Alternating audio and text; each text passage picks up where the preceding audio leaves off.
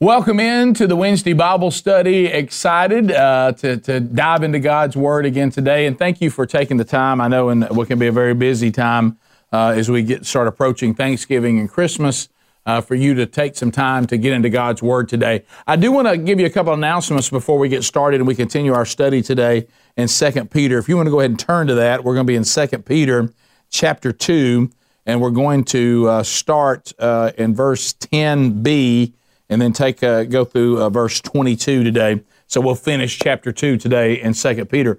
But I want to make you aware of something. As you know, this is part of a men's discipleship strategy, and I know a lot of women also participate in our expository curriculum when we're going through this in our Wednesday Bible study, because this is not just about men, the things we're studying right now. But the bottom line is the foundation of this is men's ministry.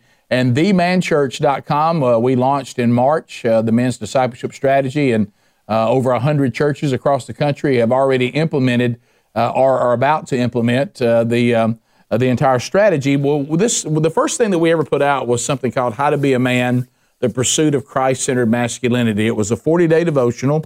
It is still available. And we got excited about that. We had a great response. So then we did a second installment from the How to Be a Man 40-day devotional series, and it was the real men of the Bible. We took 8 men of the Bible and did 40 days on them. Well, we're excited to say that we're now adding to that How to Be a Man 40-day devotional trilogy, the final installment of the How to Be a Man series, and this one will be called Discovering What It Means to Be a Disciple. We talked a lot last week about discipleship and what does it mean, and you hear that talked about a lot. And what we've tried to do in men's ministry is to be intentional. We don't want to say to a man, be the spiritual leader, and then not tell him what that looks like. And we don't want to tell a man, that he should be sanctified and not explain to them what sanctification is. So these words that get thrown around a lot, we want to take time to actually unpack those, and we do it now with the word disciple. Well, what does it mean to be a disciple? So we've taken 8 different characteristics of discipleship and being a disciple. We do 5 days on each one of those. And if you would like to get that as a Christmas gift for yourself or for a man on your Christmas list, or a friend, a brother, a son, a dad, whatever the case may be, if you pre-order that right now, I'm going to autograph that copy for whomever you're sending that to. They'll ship in January, but you can go ahead and get yours now by going to howtobeaman.presale.com. That's howtobeaman.presale.com, and you'll see it there. We have an adult and student edition, as we always do in the How to Be a Man series. So if you would like to get that as a gift or just order it for yourself, if you order on the pre-sale, it will come to you autographed in January. So if you want to find out more about that, you can certainly go to themanchurch.com, but use that link for you to get right to it, and that's howtobeamanpresale.com. So I will be going out a lot in 2021, as will the rest of our team. If you want to see those dates of gatherings of men and that are now sending men into our curriculum, these are things to look forward to in 2021. Go to burgessministries.com, look under events. You can see that. Also, we'll be launching a brand new 40-week curriculum in February of next year at our Pursuit Conference in Dothan, Alabama, and that's on February 19th and 20th. Steve Farrar will join us. Rich Wingo, Brody Kroll, Michael Adler, our very own Chris Adler, and I'll be speaking. Greg Burgess will be joining us this year, and we'll all be there on February 19th and 20th, and that'll be also where we show for the first time our new 40-week curriculum, which will launch in 2021. So be in prayer for all of us at themanchurch.com, and now let's pray and open up God's Word. Lord, thank you for today. I pray that you help us to gather and glean everything from these words today that are intended, just as if Peter was inspired by the Holy Spirit and he and Silas sat down and wrote these words last week. Your word is timeless and it is always relevant, and help us to apply it appropriately today. In your holy name we pray, amen. So the last time we left Peter, he remember about 2 Peter versus 1 Peter. 1 Peter is talking about persecution outside the church. This is him writing to the other disciples of Christ about being persecuted by Nero and what persecution looks like from outside the church. 2 Peter now goes inside the church and warns the disciples of Christ of that day, be careful, watch out for false teachers and bad theology, as it will creep from the inside of the church. And we're continuing that today. Peter started this narrative last week, and now we're going to pick up. We had actually left in verse 10 when he's saying, here's some things to look for in a false teacher. These are some things you should see. So now in 10b, he continues to talk about these false teachers. And here's what he says: bold and willful, they do not tremble as they blaspheme the glorious ones. These are angels that he's talking about when he says glorious ones. Look at verse 11. Whereas angels, you see the confirmation there, though greater in might and power, do not pronounce a blasphemous judgment against them before the Lord. So if you're wondering why is Peter saying one of the things about these false teachers is they will blaspheme angels, the reason why he's saying this, there was a lot of bad theology in Peter's day where people began to kind of denounce the supernatural parts of Scripture. They began to deny, of course, the deity of Jesus. They began to say that all this supernatural talk about angels and demons and that all this was false. The Sadducees were big deniers of angels. They denied the existence of them altogether. If you want a reference of that, if you go to the book of Acts, and we did a study here on Acts, the book of Acts, go to chapter 23. You can write this down, verse 8. That's Acts 23:8. You'll see this discussion about Sadducees and their denial of the existence of angels. And what Peter is saying, the angels actually showed restraint, even though these false teachers blasphemed them, because they knew that ultimately vengeance belongs to God. It says these angels are more powerful than these false teachers.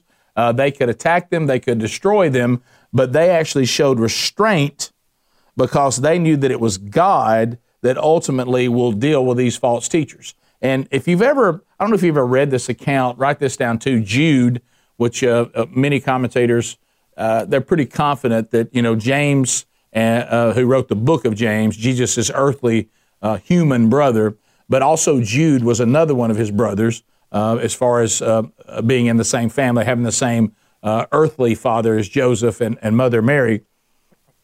So Jude writes about this account because he also is talking about false teachers and false prophets. And Jude writes about this account in Jude chapter 9. When Moses finally died, Satan was going after the bones of Moses. He wanted Moses' body to be found by those that were following Moses because he knew that the children of Israel would make a god of Moses. They would turn this into an altar, that he would be like an idol. So God made it very clear he did not want them to know where Moses was buried for this very reason. He didn't want there to be any confusion about worshiping Moses. So Satan said, I know that they will. So Satan begins to fight the archangel Michael for the body of Moses. And this is what you see, an example of what Peter is talking about how the angels show restraint and they allow God to deal with these false teachers who even blaspheme them. Even you see the archangel Michael, and he's dealing with Lucifer. He's dealing with Satan himself, and he says, the Lord rebuke you. So even the archangel Michael is saying, when I'm dealing with Satan, when I'm dealing with darkness in the supernatural realm, I know that the Lord Jesus, God Almighty, is the one that rebukes you for what you're trying to do, and he's going to keep you from doing this. And of course we know that he did. Satan was not successful in that attempt. That's kind of where Peter's coming from on what he's talking about. So then he moves on into to verse 12. But these, like irrational animals, creatures of instinct, born to be caught and destroyed, blaspheming about matters of which they are ignorant, will also be destroyed in their destruction. Well, this doesn't sound very nice, does it? We know that Peter had the right spirit under the authority of God, and here's Peter speaking very frankly and not being very kind about some of the things that he's referring to that he's comparing false teachers to. And I think that's something that, again, we have to be sure that we understand. The ultimate goal of the church is not to be liked. And I think we've lost our way on this, that we're never supposed to point out any wrong. We're never supposed to say that something's wrong. Here's Peter. This is Holy Spirit influence and inspired. And he's saying, I'll tell you something about false teachers. Here's what I'm going to tell you. He said, I'm telling you what these apostates are. These apostates are animals. They're just like an animal. They're brute beasts. They don't have any reason. And he uses the word brute in some of the English interpretations that you may have. This comes from the Latin word brutus, which means these false teachers, like animals, they are dull, they're irrational. Have you ever tried to reason with an animal? You can't really do it. And what all their reactions mainly are instinctive. They don't really have the ability to reason. And he says, when you're trying to reason with some of these false teachers, they're so far gone and blaspheming pure theology, blaspheming what is the truth, that they're just like animals. It says they have stupid outbursts. If you read the Greek words here, stupid outbursts on things that they do not understand. They have left divine revelation, and you know what they've replaced it with? See if this sounds familiar today. They've left divine revelation, this is good, and they've replaced it with human reasoning. Well, we see that is alive and well. Have you been lately inside a Western church, and when you left there, you're like, I think I saw a Bible verse get put up on the screen at the beginning, but I never really heard it unpacked. I saw a Bible verse go on the screen, and then I basically heard this person, this man or this woman, because it could be either these days, standing up here in front of us, and I'm leaving here, and what it sounds like is a lot of their opinion on things, how they see the world, or some kind of self-help stuff on how I could live my life differently or successfully or something like that. And that's what he's talking about. This is not new. This was going on in Peter's day, and it kind of turns into this is where, if you want to see somebody replacing divine revelation with human reasoning, and I know that a lot of you that are watching this and listening to this is one of those moments where you're going to have a kind of a ding, ding, ding moment. I have a teacher who's really helped me, and he talks about this, ding, ding, ding, ding, and this is going to be one of those moments when people say this, well, here's what I believe. You ever heard that? Well, we don't care what you believe unless it's divine. Now, if you want to point to divine revelation and say, I believe what the Bible says, I believe what God says, then that's fine. But when you start saying, well, the Scriptures say this, this, and this, but here's what I believe. And you know what else you hear from these people? Now, the God that I worship wouldn't do this, or he would do this. I think the God that I worship would allow this. The God that I worship wouldn't do that. Have you ever heard that before? See, that's all this garbage he's talking about. That's animals that have abandoned divine revelation, and they're basically going with their senseless, irrational, stupid outbursts, and now they begin to pontificate on things they don't even understand. And that's what Peter is talking about.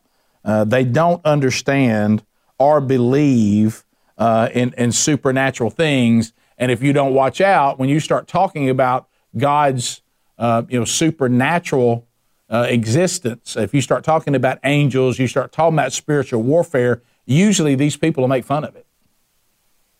That's Burgess talking about, coming under attack and spiritual warfare. And see, that's exactly what the adversary wants you to think, is that spiritual warfare doesn't exist, or if it does exist, it's kind of corny and it's not any.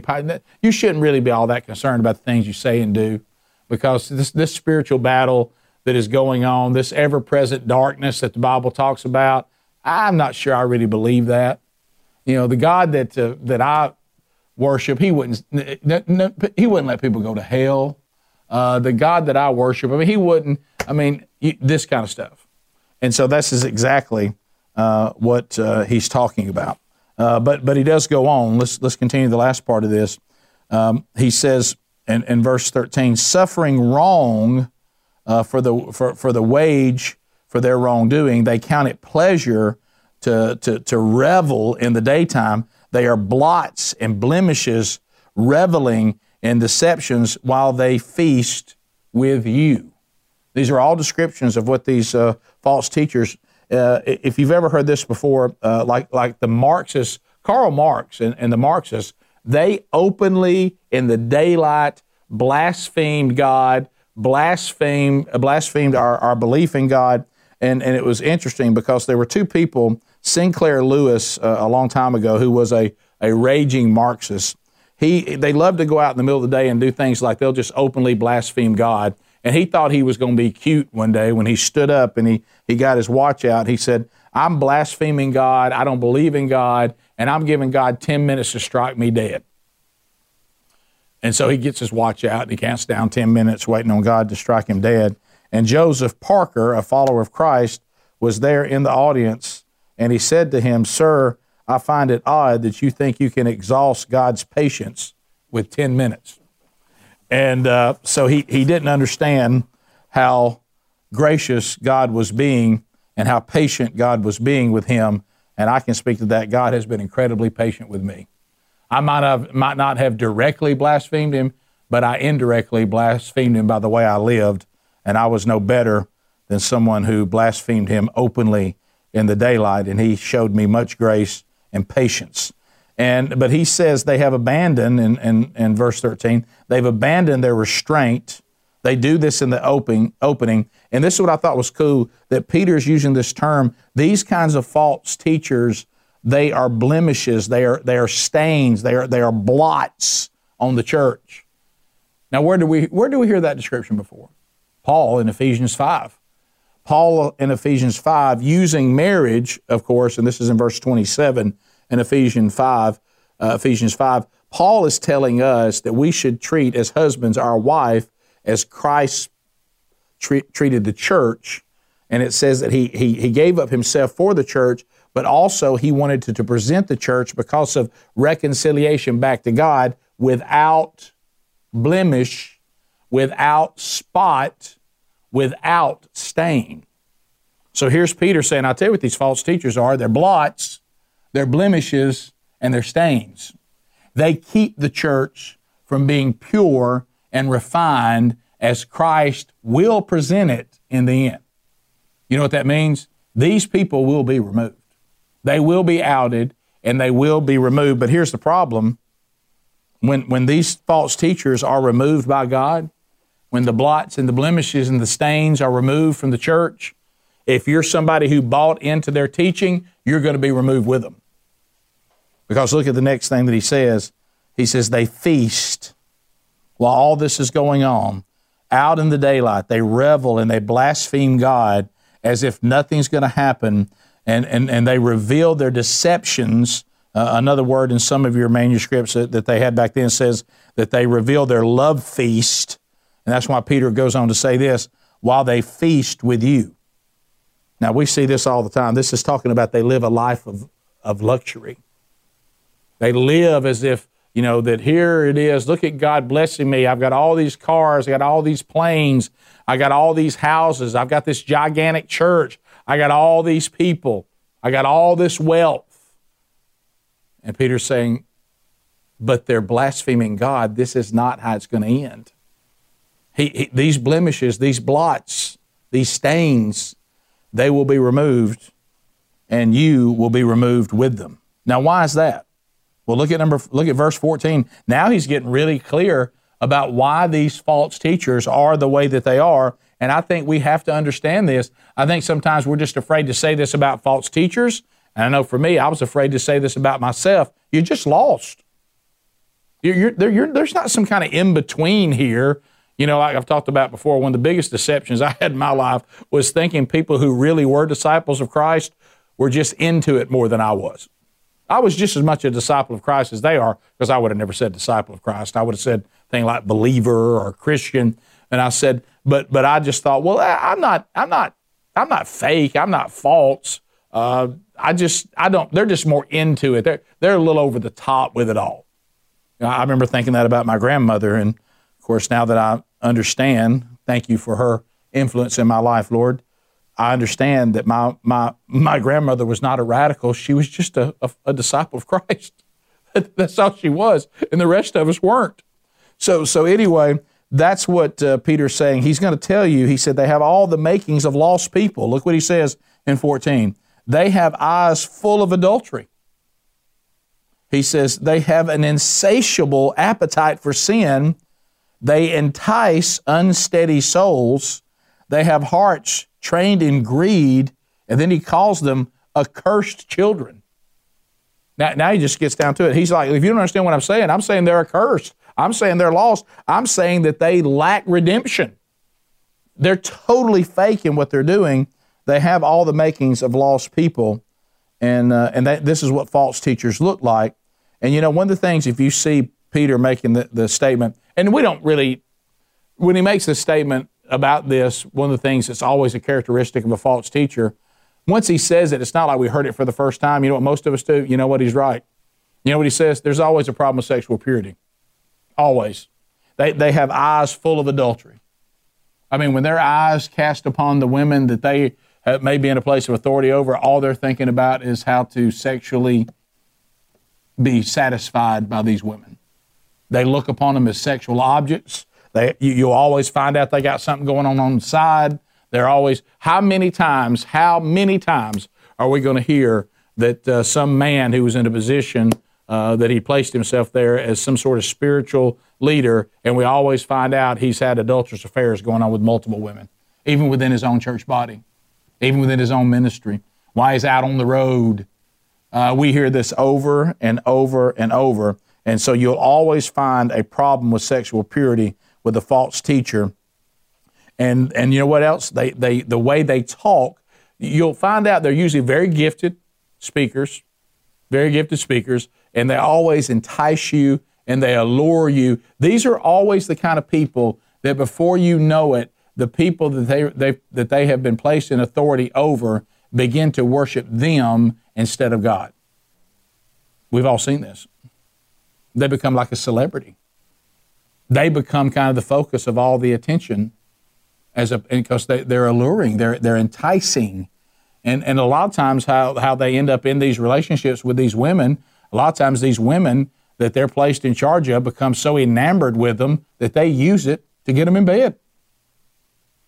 And this is something that Peter says, you're going to see this. And let me tell you something, when you see this kind of behavior, and this is something we cannot miss, because I think until you treat these kind of things serious, then you'll always be fooled by it. So what we need to realize is this isn't a person that's just having a tough go. This isn't a person that just kind of had a moment of weakness. Usually what's happening here is this is a person who is lost. They're a false teacher. This is not, like I said last week, this is not like Apollos or not like Rick or other people that at some part of our faith, maybe we didn't know Scripture as well yet and we needed to mature, and maybe we presented something not quite theologically correct, but we're not trying to deceive you. We're just not mature enough yet. These people are false, and they are deceivers. And as Peter says, they're accursed and they're lost. Look at 15. He goes on to say in verse 15, forsaking the right way, they have gone astray. They have followed the way of Balaam, who loved gain for wrongdoing. Now, do you remember the story of Balaam? I said Balaam, it's Balaam. Do you remember the story? If you've got your Bible, you can put Numbers 22 through 26. What we'll find here is this is the story of Balaam, whose motive was that he loved money and he wanted to be paid to deliver good news. Now, do you remember this? This is when he kept trying to get paid and take all the money from the Moabites, and he had an opportunity to get a lot of money from them if he would just continue to hand down a curse on God's people and to side with them. And every time he tried to deliver the message that he wanted to deliver in order to get the money from the king that had all kinds of gold for him, God would correct him. He would actually bless God's people as opposed to cursing them. He was willing to curse God's people for money, And of course, what happened in this story is we know this is when the donkey talked to him and corrected him because he was trying to go and do what he wanted to do to get his money, and an angel stood in the way, and the donkey could see the angel, but Balaam couldn't, and the donkey finally turns around and says, hey, man, I don't know why you're hitting me. And so God keeps trying to get Balaam corrected, saying, you are not delivering the message that I want you to deliver. You're delivering the message. See if this sounds familiar. You're delivering the message that's going to get you paid the most. And he kept correcting Balaam over and over again. And then ultimately, you know what happened? The allure of the money was too much for Balaam, so he sided with the Moabites, and he died with them. God eventually killed him, along with the enemies of his people. But you know what? He was willing to go for money than to be right with God. And here in verse 15, you see that Peter is making sure that the people reading this remember the story of Balaam. It says in 16, but was rebuked for his own transgression. A speechless donkey spoke with human voice and restrained the prophet's madness. But eventually Balaam even got past that and ended up being killed because he just would not give up this attempt. And of course, this is always the story that we find that if you don't think you can be used by God, he even used a donkey, but you can sometimes use another word for that. So he can certainly use you or use me. So he's saying that these false teachers are just like Balaam. So look at 17. He's now saying that they produce nothing of value to a thirsty soul. We're sitting here needing to be fed, and these people get up in high places, and we're wanting so much to hear something from the Lord. You know, our soul is thirsty. You know what they deliver to us? Nothing. Nothing that quenches our thirst. Look at 17. They are waterless springs and mist driven by a storm. For them, the gloom of utter darkness has been reserved. For them, the utter darkness has been reserved. So the first thing you realize is they produce nothing of value to a thirsty soul. Second thing you see in verse 17 is that, how about this? They are whirling tornadoes. They are a tempest of destruction. They're like mists that are driven by storms. It would almost be like you running toward a tornado saying, I want to be part of this. And then before you know it, it rips you to shreds. He said, that's what they are. And they tempt you, but they tempt you not to they don't try to pull you or point you to the Lord. He says, you know what they point you to? They point you to destruction. And here's the thing we have to think about when we're studying this. Hey, brothers, sisters, if you don't want to be tempted by this, if you don't want to be drawn into a tornado, if you don't want to be enticed and lured into destruction, you've got to know the difference. You got to know the difference. Can you sit down or walk into some church, and I'm putting quotes around that, or some event and know, or see something on TV and know whether or not that's a false teacher? I hope you take these things. This entire chapter 2 of 2 Peter says what they look like. So take time to know, because it's a big deal. Your eternity may ride on it. And then he goes on to say, the last part of 17, they ruin other people as their own ruin comes, and that ruin comes at God's speed. Remember that. Don't ever rush the Lord. He is patient, but eventually, just because God is slow to anger, I think some of us think that means God never angers. That's not what that means. It says he's slow to anger. He's patient, and it's not, no one's going to force him, because you know, a lot of times you look at these false teachers and you go, why were they allowed to go on so long? Well, that's God. God takes care of these things at his speed. But remember, for them the gloom of utter darkness has been reserved, but it has also been reserved by all who have been deceived by them. That's one thing you got to understand. That's why this is extremely important. And right now, I promise you, as on the days ahead, and as we get through the end times, I don't know the calendar on that, the timeline, nor does anyone else on this earth.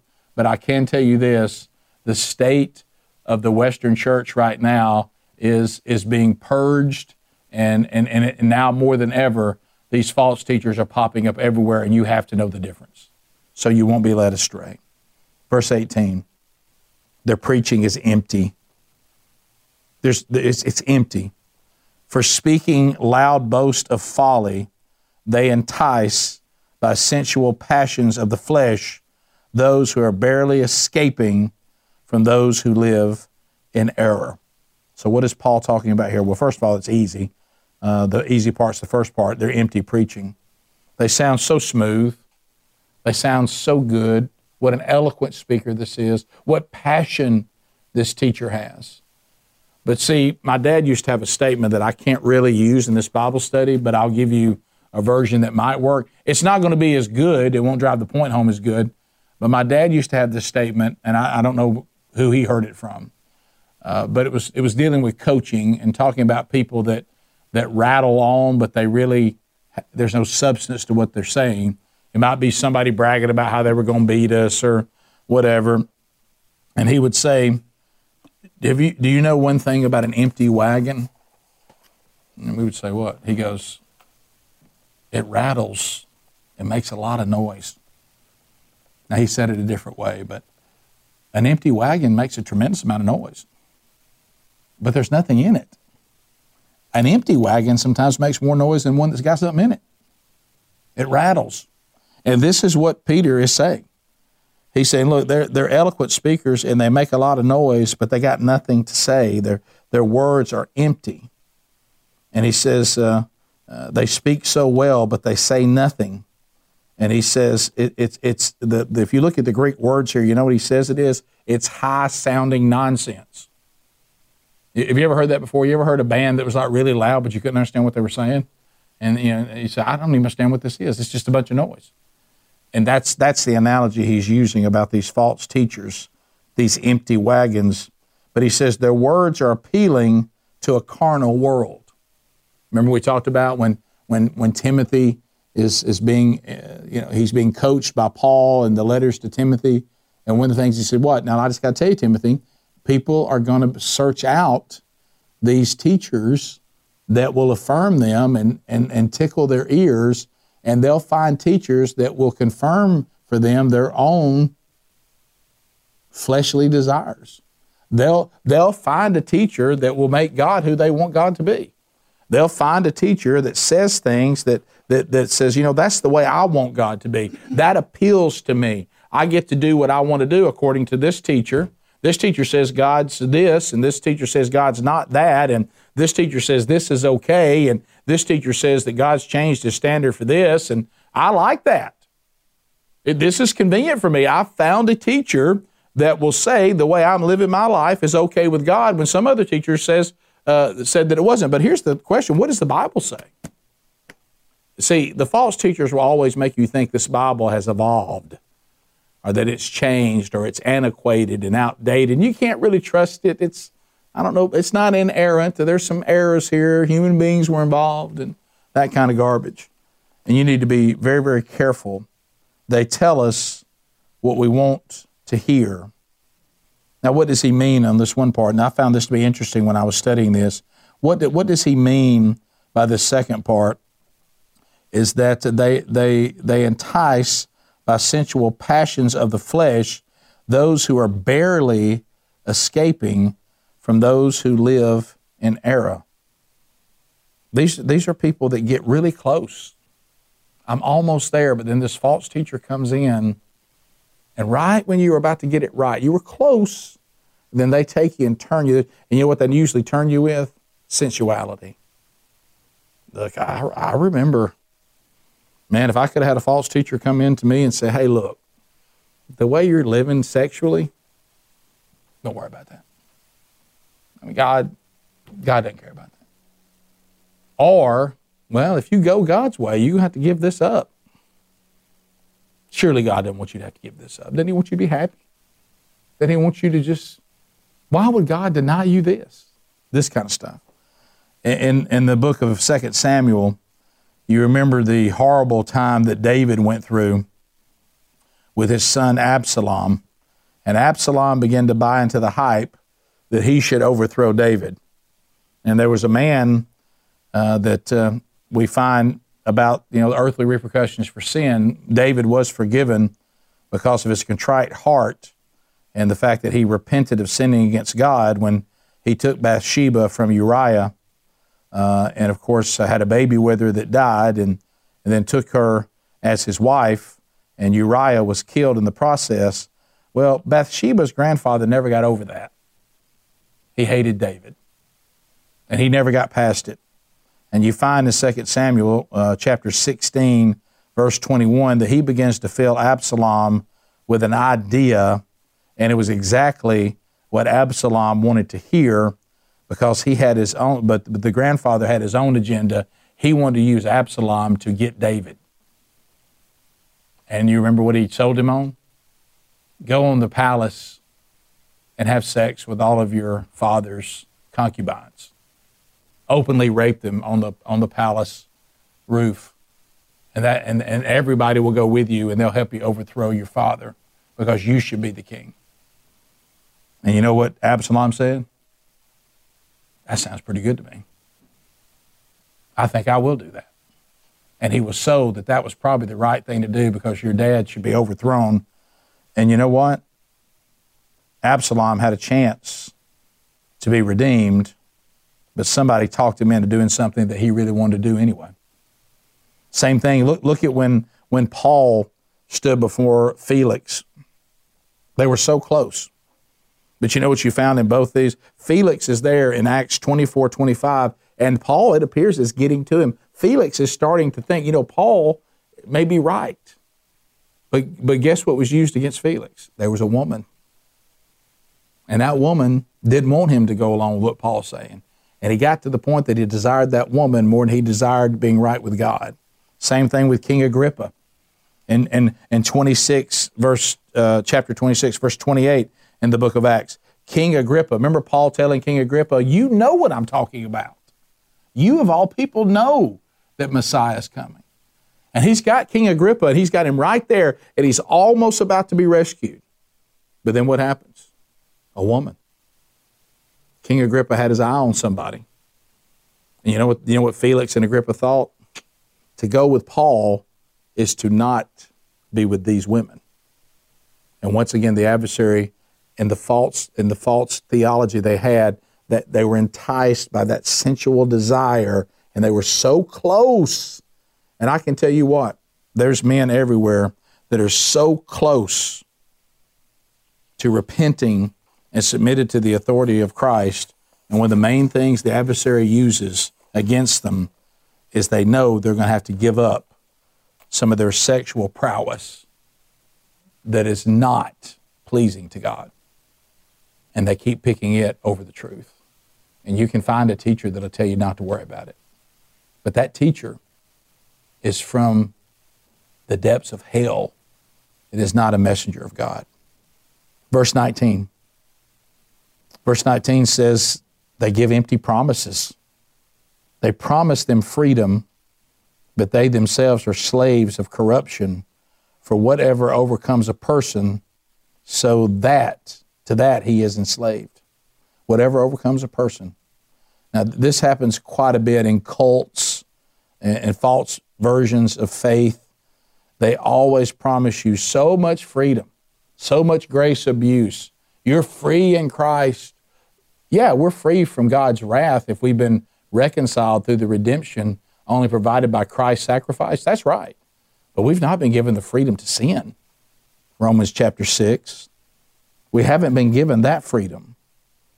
But these cults and these false teachers, they'll promise you so much freedom. But what they teach is completely the opposite. They preach so much freedom, but you know what they're really giving you? Enslavement to sin. Enslavement to sin. They don't want you to overcome the sin in your life. They want to tell you not to worry about it, that God loves you right where you are. God loves you right where you are. Not if you're unrepentant. No, God loves the repentant. God offers grace. And He may love you where you are, but He will not leave you there.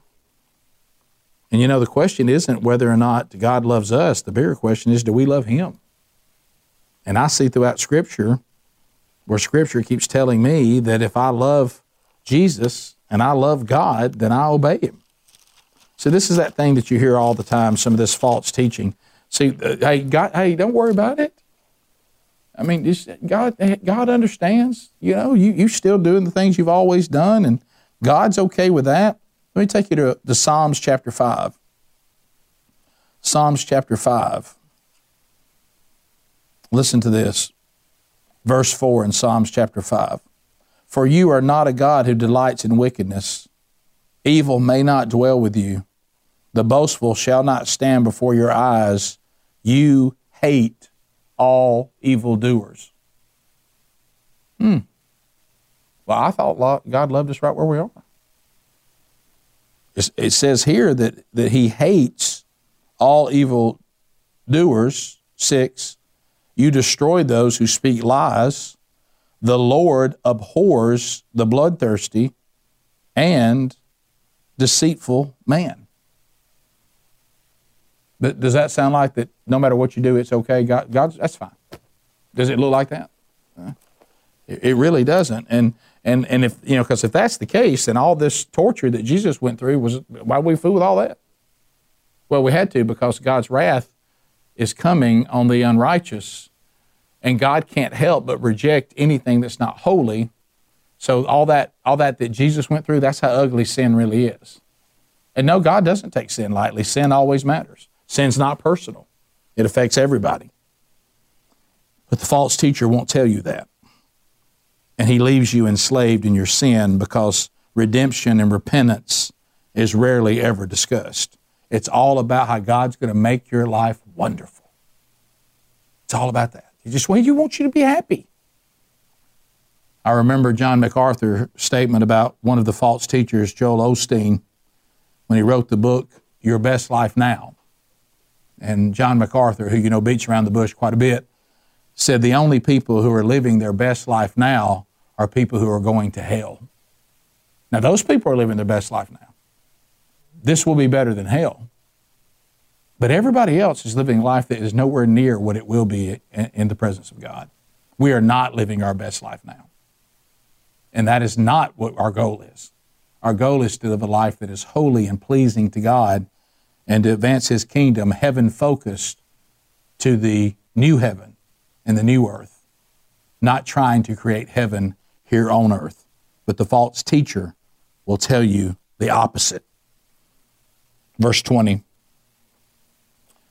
For if after they have escaped the defilements of the world through the knowledge of our Lord and Savior Jesus Christ, they are again entangled in them and overcome, the last state has become worse for them than the first. Now this is a tough one, and we see Scripture talk about this a good bit. An exposure, truth has been revealed to them, an exposure of the convert. So this is a person, and we'll get into some really rough words from Jesus, and it may apply to you that are watching this. It does apply to me. And that is, these are people that know the truth. These are not people that were never told the gospel. These are people that knew the truth.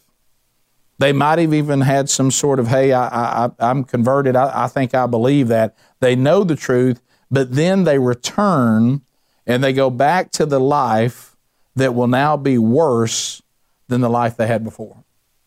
They knew the truth. They even started moving into, started pretending like they were redeemed. I don't know whether they were or they weren't. That's not for me to say. But then Peter says there are people that know the truth, maybe even embrace the truth, but then they decide they're going to return back to their sin, return back to the life where they once were, and that life ends up being worse than the one that they lived before. You see this a lot with drug addicts. It's a sad, sad thing, and I've dealt with it personally in my own family and with friends, and they say what happens so many times to the drug addict is they'll go through rehab, they'll clean themselves up. Well, see, now their body doesn't have the natural build up toward the drug as it had when they were addicted.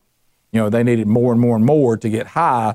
Well, now that doesn't, they've been clean so long, and then they go back and think they can take the level of drugs that they took when they were an addict, and it kills them. They overdose. Happens a lot. You know, because they don't just have a mistake where they stumble. When they stumble, they think they can go back and take the same amount of the drug that they did at the height of their addiction, but this time their body can't handle it, They have no resistance to it, and it kills them. This is really a great analogy for what Peter is talking about. You know, once you've been freed from sin and then you return to it, it usually turns out worse than it was before. And he says this will happen to the people who do that. An example of this, do you remember when Ruth and Orpah, you know, they both were married to Naomi's sons, and the sons died, and Naomi now is returning back to her people. They've been Moabites, and they're now returning back. Naomi says, I'm going back to my people, and then Ruth says, hey, wherever you go, I'm going to go back and I'm going to be like you. I'm going to become like your people. I'm going to leave this religion of the Moabites, and I'm going with Naomi back. And Orpah had the same opportunity to do that. But you remember that scene in the book of Ruth where she's standing there and she can go with Naomi or she can go back to her people, and she decides she'll go back to her people. Well, see, that you got to decide whether you're going to be Orpah or you're going to be Ruth. You're going to go to redemption to be part of God's people, or are you going to look at those that are going to repent and to be reconciled, and you're going to say, I want to be a member, I want to be a disciple of Jesus, or are you going to say, no, I think I'm going to go back to my sin. I'm going to go back to the world. Well, these false teachers have decided they have gone back to sin, and now they live a life of deception. And for those who fall for it, their life is worse than it was even before. And then there's 21, then there's the truth rejected. For it would have been better for them never to have known the way of righteousness than after knowing it to turn back from the holy commandment to deliver them. This is Matthew 11.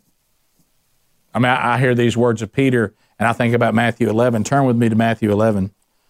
This is Jesus, and Jesus is talking, and you've heard me mention this before if you've been part of this Bible study for years, because it really is, it's one of those moments where you start thinking about, apparently there are degrees of sin. Now, I'm not talking about some sins need extra redemption. That's not what I'm talking about. All sin is redeemable at the same level. But I think we all would agree, would we not agree, that as far as the earthly repercussions for sin, though it varies wildly. You know, if all of a sudden I stowed your wallet off your desk and took the money out of it, that's sin. But if I walked in and shot you with the gun, both of those need redemption. But I promise you, me shooting with the gun had a much bigger impact on your life than me taking the money out of your wallet. So Peter is talking about that it's going to be worse for those that knew the truth and were exposed to the righteousness of Jesus and rejected him. And Jesus talked about this very same thing in Matthew 11. It's in verse 20, and it says that he began to denounce the cities where most of the mighty works had been done, because why? They did not repent. Peter's talking about the same thing. They knew Jesus. They knew what Jesus required. They knew they knew the whole deal, and they've rejected it, and it's going to be worse on them than those that did not know as much. And Jesus makes this clear too. Woe to you, Chorazin! Woe to you, Bethsaida! For if the mighty works done in you had been done in Tyre and Sidon were both destroyed by God. Chorazin and Bethsaida, and we'll get to Capernaum here in a minute. These three cities is where Jesus did the most of his miracles. This was Jesus' ministry in these three cities. They saw all the biggies, but yet they still had not repented. He says they would have repented, talking about the cities that were destroyed.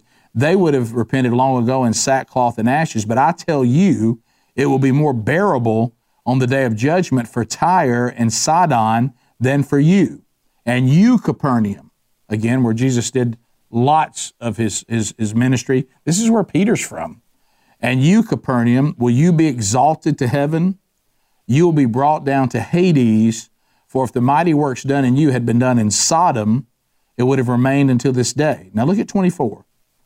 But I tell you that it is more tolerable on the day, it will be more tolerable on the day of judgment for the land of Sodom than for you.